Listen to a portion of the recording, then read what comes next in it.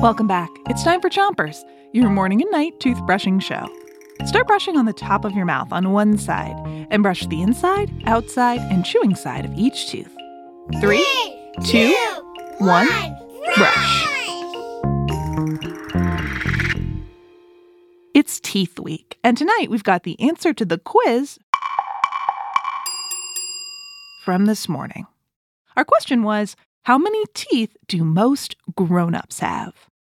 Is it 32, 43, or 54? Ready for the answer? The answer is 32. But some people have a few more or a few less. Switch your brushing to the other side of the top of your mouth and give your tongue a brush too. These 32 teeth have different shapes and jobs, so we use different names to talk about them. Our incisors are in the front, 4 on the top and 4 on the bottom.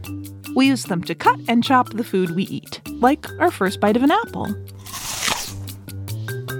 Our canines, 2 on top and 2 on the bottom, are sharp and pointy. We use them to tear the food we eat. Switch your brushing to the bottom of your mouth.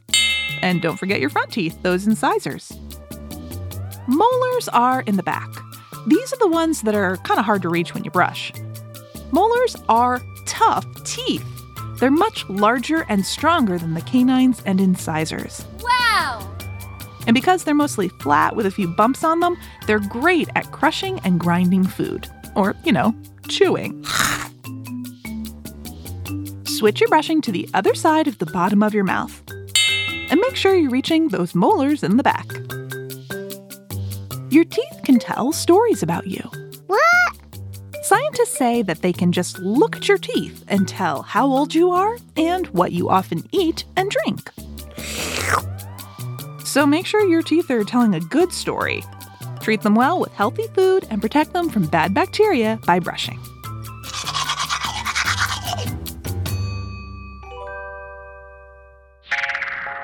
That's it for Chompers tonight. You've done a great job brushing.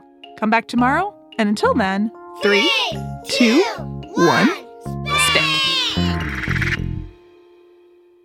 Chompers is a production of Gimlet Media.